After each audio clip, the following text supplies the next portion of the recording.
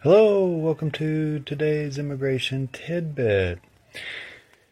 Well, with everything that's going on with marriage petitions and marriage fraud, you would think it might be difficult to get a mail order bride from different countries around the earth where that is a possibility, sort of like shopping in a Nordstrom catalog.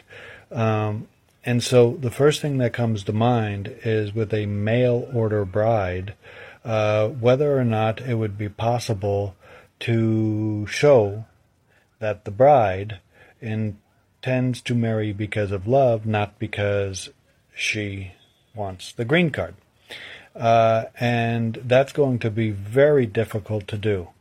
That will be very difficult to show that, she essentially put herself in a catalog, allowed, contact to be made with the sole and only purpose of getting married. And she will have a difficult time proving to the consular official that she did that because she loves the person and not because she wants the green card. That's just the reality. Now, that doesn't mean that it can't be done, that maybe some relationship can go forward and, percolate along for a while, and then they fall in love, and then they get married.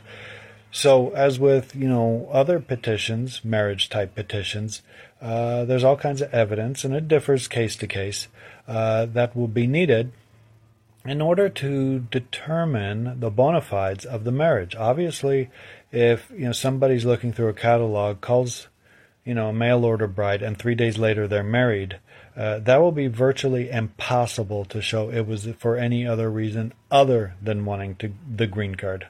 Okay.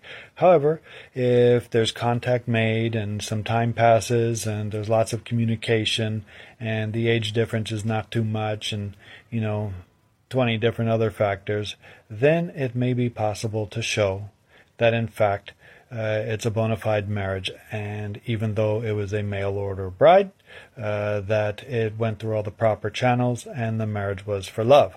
But it is very fact specific, and do understand that with this type of scenario, there is a big hurdle to get over to get the approval. Okay.